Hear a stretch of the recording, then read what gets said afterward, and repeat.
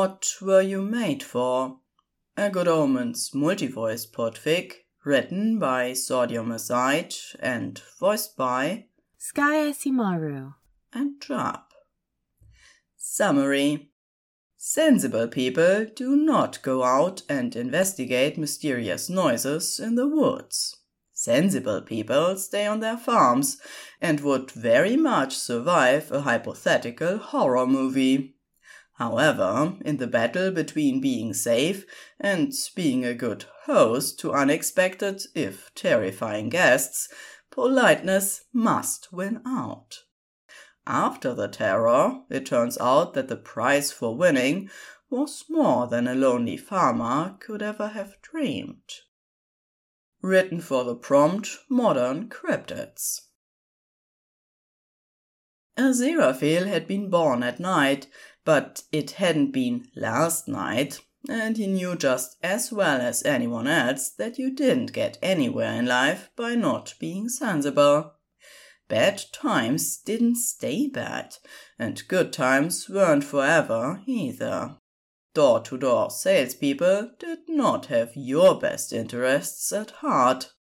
Some glue and baling twine would extend the life of your old boots for an extra few months, which could save enough to buy a little something for your mama for her birthday. He went to church on Sundays and had faith that God had a plan and that it was good. The rest of the sermons he was a bit less sure about, but he sensibly kept his mouth shut about that. Being a good Christian might mean that you would go to a heavenly reward at the end of days, but it sure as hell didn't guarantee rain when you needed it. That said, a bit of prayer never hurt. Aziraphale liked things that made sense, and did his own taxes line by line to be sure of things. But just because he didn't believe in superstitious hokum didn't mean he was stupid. He left the old fairy tree intact, even if it was in the middle of one of his better fields. He didn't disturb mushroom rings. He didn't litter. He kept his pocket knife clean, sharp, and always in his jacket when he dressed for the day.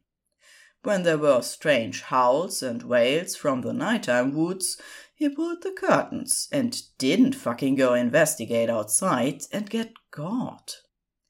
It was Thursday night, or possibly past the threshold into Friday morning, and he was tired, but that wasn't really an excuse.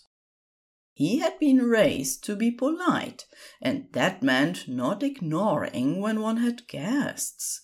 Emergencies were always at the worst times, too. No one knew what had happened to Mr. and Mrs. Dowling on the edge of town, after all. Aziraphale shouldn't have answered the door. The night was very still, without even the sound of crickets. Aziraphale looked down slightly at the 4 children standing clustered on his doormat in the buzzing yellow fluorescence of his porch light. 4 young faces, strangely solemn, all different, except for matching, fully black eyes like voids. A moth, drawn by the light, flapped chaotically near the face of one of the little boys. Faster than Aziraphale could track, their mouth opened and snapped shut. Aziraphale stared. They stared back up at him, chewing, then swallowed, expression shifting into something a little guilty for a moment, before smoothing back out into studied blankness. Okay. The one closest to the center still had his hand hovering unmoving in the air from where he had been knocking. It didn't seem to occur to him that someone would let their arm fall back down again. His hair was a cheerful riot of blonde curls, and were it not for the horrifying black pits in his face, He would have been the platonic ideal of a child. His lip pouted for a moment. "Can we come in?" he asked sweetly. "Oh, hell no. But guests, children alone at night. Terrifying children. But you couldn't just ignore kids." In Aziraphale's defense, as previously stated, he was very tired, and it turned out that grumpiness and a polite upbringing combined terribly with pre-dawn adrenaline. "Is this the part where you kill me to death in a grotesquely messy manner? Or is it more of the unsettling, sterile disappearance like my neighbours last month? Because if it's the first, I'd rather be murdered outside, where my demise won't leave a stain on the floorboards. My sister is my life insurance beneficiary, but she is terrible with housework, and I'd rather not leave a visceral, discoloured reminder in the doorway." The children stared. Platonic ideal child shrugged like he was learning how shoulders worked. The second, I guess? That's how we got Warlock." Aziraphale stifled an ill-timed yawn, thinking hard. "Oh, the Dowling boy? How are the Dowlings doing?" There was a pause. "Warlock's fine." "Ah, how very specific of you. I suppose it was a conflict of interest for him to come along with you for this, visit?" Moth-eating boy squirmed. "He doesn't like us," he muttered sullenly. The rest of them looked murderous. Well, presumably that was their default state, but they hadn't shown it much.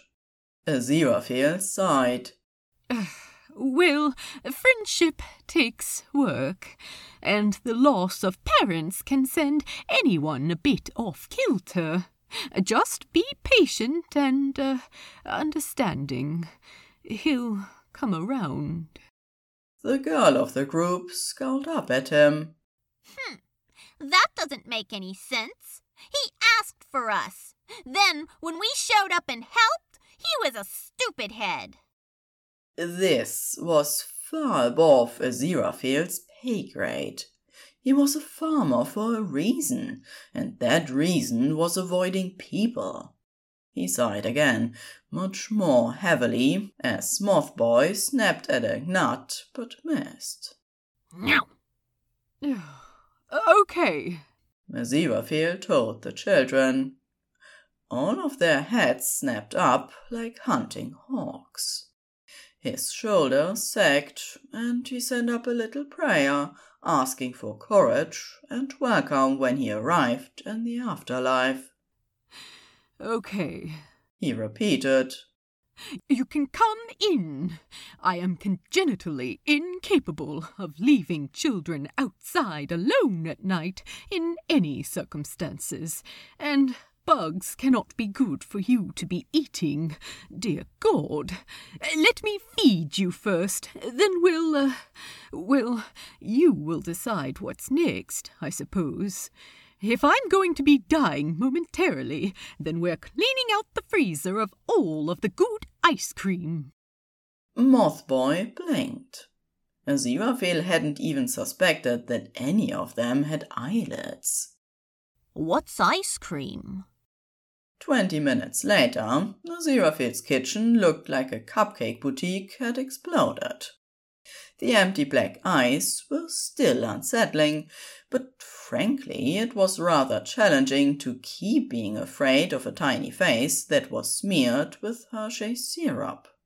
They couldn't even say anything ominous with their cheeks stuffed with marshmallows. Black-eyed, murderous child cryptids. Strangely obsessed with sprinkles and unholy ice cream flavor combinations. "So," the little girl continued. She was the only one who had opted for strawberry flavor, and after some coaching, had even mastered the use of a large spoon. Aziraphale was proud. So Warlock was the one who called us, yeah? Just screaming out into the void that he wanted someone to come take him away, for ever. Yeah, Agreed Mothboy. he wasn't even upset about his parents at the time. Or now, I think. He's mostly upset that stuff is different. I mean, duh. Aziraphale nodded, screaming in the back of his head at how casual they were. I had a difficult time adjusting when my father, passed, even though we weren't close. It wasn't so much that I missed him, but it was strange and upsetting that he wasn't there. Like not having a dog. Platonic Ideal Boy said glumly. The rest of them rolled their eyes. Well, they acted as if they did. It was hard to tell. Actually, that's not the same at all. The last boy said. He was the quietest and liked to stand too close to Aziraphale. A dog isn't the same as a dad. No, it's better, insisted Platonic Ideal Boy. Well, maybe. Is a father the same as a dad? He asked Aziraphale. This he could answer. Not in the slightest, he said firmly. A father is merely a biological preceptor, if you will. A dad doesn't have to be related to you at all, although he frequently is. They can be the same person, but being a father is just something that you did once. Being a dad is something that you keep doing. None of them seemed to know what to say to that. Aziraphale licked his last spoonful of caramel pecan swirl gelato and tried to rephrase. Anyone with a gamete to spare can father someone. Sometimes they do it by accident. It doesn't really mean much by itself. If someone is a dad, it means that they love their children.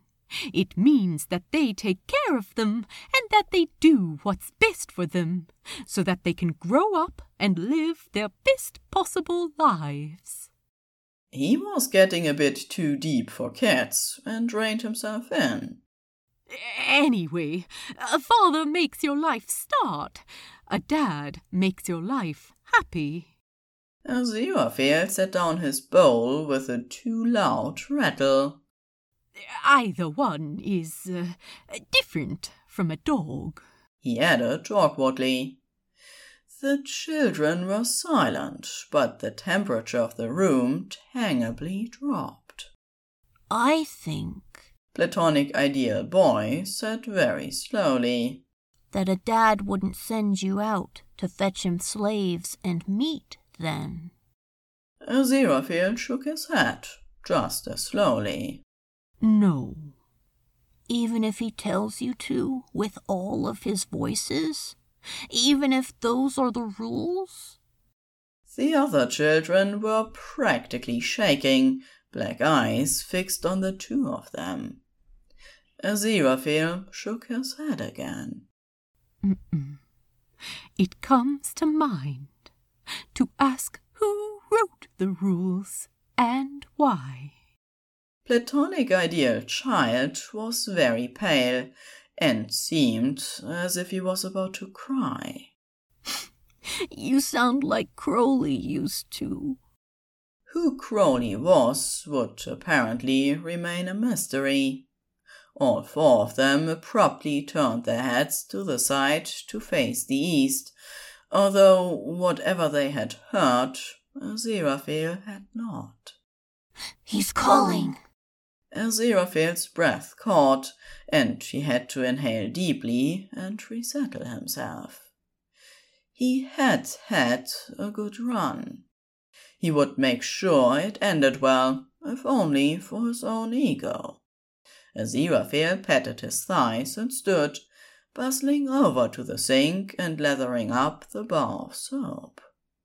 The children didn't care, but he would be damned if he went to his death with his hands all sticky. He shrugged into his jacket and fumbled around until he found the torch and gave it a shake before thumbing it on. Does anyone need a scarf? Or do any of you actually feel the cold? He asked vaguely. He was still in his pajamas, but he pushed his sockless feet into his bare sneakers and figured that was good enough. He didn't need to be well dressed to meet his doom. The children were swaying oddly on the threshold, glancing between him and the dim blue of the eastern sky, where dawn was just barely hinted at. In a few hours the sun would rise, although Aziraphale wouldn't be seeing it. So, should I go in front, or can you all see in the dark? Aziraphale asked briskly. Quiet Boy tilted his head. Actually, we can really only see well in the dark. Well, that made an odd kind of sense.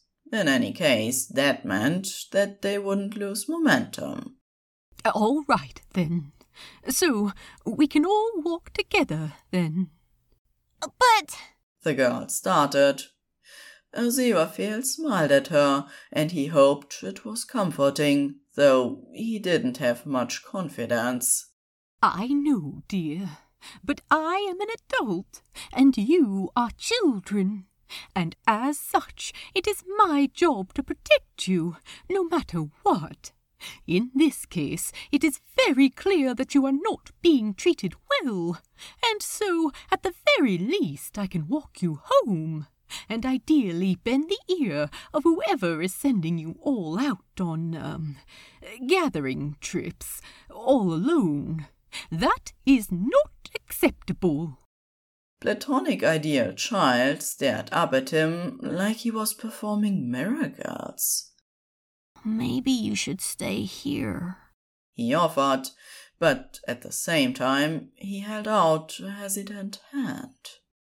Aziraphale took it. Don't worry, Aziraphale promised quietly.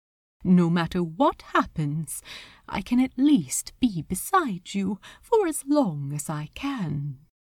Aziraphale didn't bother to lock the door behind them. The children could obviously see far better than he could, so he mostly kept the torch pointed at the ground ahead of himself, so he didn't sprain an ankle on a loose rock. Faster than they should have, they arrived. Aziraphale could barely see the branches of the old fairy tree that had grown here for longer than anyone knew. He had been mowing and tilling the earth in a respectful circle around it for so long, he didn't even have to think about it. Odd that he had never noticed the strange carvings in the scarred bark.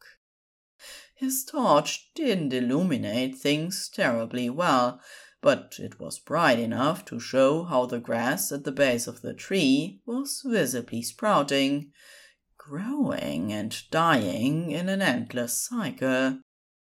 Aziraphale blinked, and abruptly there was a door. It was old and scuffed, as if it had always been there, in the space between the pride and the fall. None of them moved. Small fingers tightened between his own, and Aziraphale looked down. The boy appeared to be having a panic attack. Aziraphale squeezed back in a steady, slow rhythm, and after another long minute, the little one calmed. Just because he made me doesn't mean it's okay, he confirmed in a very small voice. Aziraphale nodded. The children shared a last glance at each other, young faces far too shadowed and unhappy, but with growing determination. They stood and did not walk through the door. What followed was confusing and horrifying, and Aziraphale could not have been more out of place, standing there with his little torch in one hand as an utterly inadequate weapon. There were monsters lurching and launching out of the darkness, with each child battling them in turn. The ground broke open in steaming agony, vast clawed hands wrapped in chains reaching for Aziraphale and the small boy who stood holding hands. In a kind of calm clarity, Aziraphale noticed that the chains were carved with the same symbols that were etched into the bark of the tree. He wondered a little how long this thing had been bound. Thank God that he hadn't tried to fell this tree. The little boy screamed out something that Aziraphale couldn't understand, and only then dropped his hand to stride forward and gesture. There was something that could have been a face, just barely visible through the cracks in the earth, twisted in a hate so old it had rotted into madness. The child shouted once more, despite that hand reaching towards them, and Aziraphale moved. His pocket-knife, resting in its little home in his jacket pocket, was very sharp. There was a noise so loud that after the initial pain in Aziraphale's ears, it was beyond anything that he could actually discern. He came to himself eventually, sprawled on the ground and gasping. His pocket-knife lay in the dirt, blade rusted and corroded as if it had been lying outside for decades. His torch was still brightly illuminating the old fairy tree. The ground was even, if a bit overgrown. The door still stood. The children leaned against each other in a little huddle. Aziraphale stood a bit shakily. His ears were still ringing a bit, but if all he had was a little tinnitus, he would count himself lucky.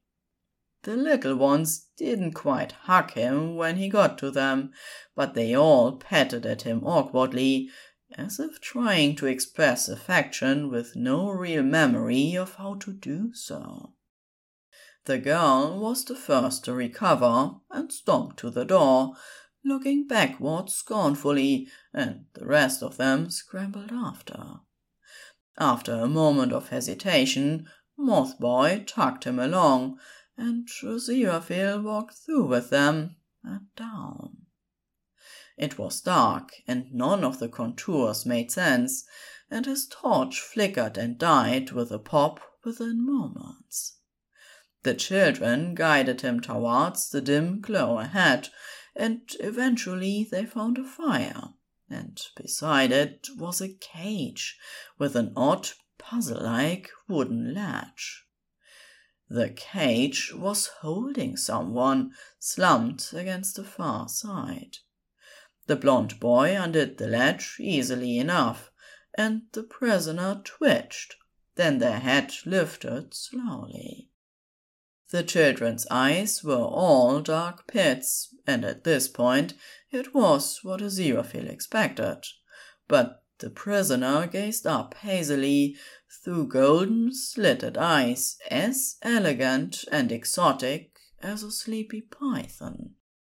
The prisoner rasped something in that strange language, and the children all babbled over each other in the same. Aziraphale had never been more tired in his life, but needs must. He stepped forward, lifting his hands to show he meant no harm, then offering a palm to assist the poor prisoner out of his cage. Hesitantly, and only after the children had continued chattering at him and helping hold the door open, the prisoner reached out and let Aziraphale help him to his feet and out. The walk back up into the chill of the blue pre-dawn was shocking, but it was possible that the cold air had never tasted so good. Aziraphale breathed deep and filled his lungs with it, promising himself fervently that he wouldn't be going into the cellar, or in fact underground at all, for a very long time indeed. It wasn't quite raining, but the fog was thick and cold. The children still didn't seem to feel it, but the freed prisoner shuddered, and his teeth began to chatter almost immediately. The poor dear was apparently as sensitive to cool temperature as any other snake. Aziraphale shrugged off his jacket and helped them into it, then led the way to bring them all home. It took weeks before Crowley was able to introduce himself in anything remotely like English, but the children seemed happy enough to translate. A sullen boy showed up a few days into the experience, and at least this was someone that Aziraphale recognized. Warlock Dowling was in the throes of pre-adolescence, but at least he was able to introduce the other children to the idea of television. With each passing day, a bit of color bled into the blackness of the children's eyes, first white at the corners, then shades of brown and green and blue. Warlock and Aziraphale eventually hashed out a story about kidnapping and human trafficking, which was more or less enough to be getting on with, and after the foufra settled, there were several local adoptions by various families in town. Crowley, in fits and starts and with dear little lisps and hisses, told a story of long imprisonment. Being the favorite of himself had only lasted as long as Crowley had been obedient, and his hard limit had been in enslaving children, ages and ages before. Even bound beneath a tree as he was, himself still had been able to keep Crowley locked away along with him.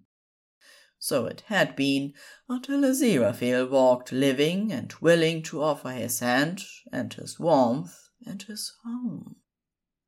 As the children had said, Crowley had once been known for questions and a smart mouth.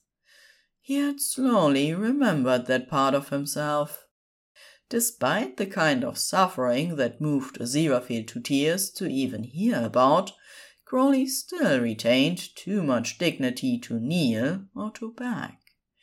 He wound himself around Aziraphale, his weight barely anything on Aziraphale's lap, and asked softly if he could stay. He asked if he could belong to him. He asked if Aziraphale could be his, to have and to hold. Aziraphale held him and answered. The end.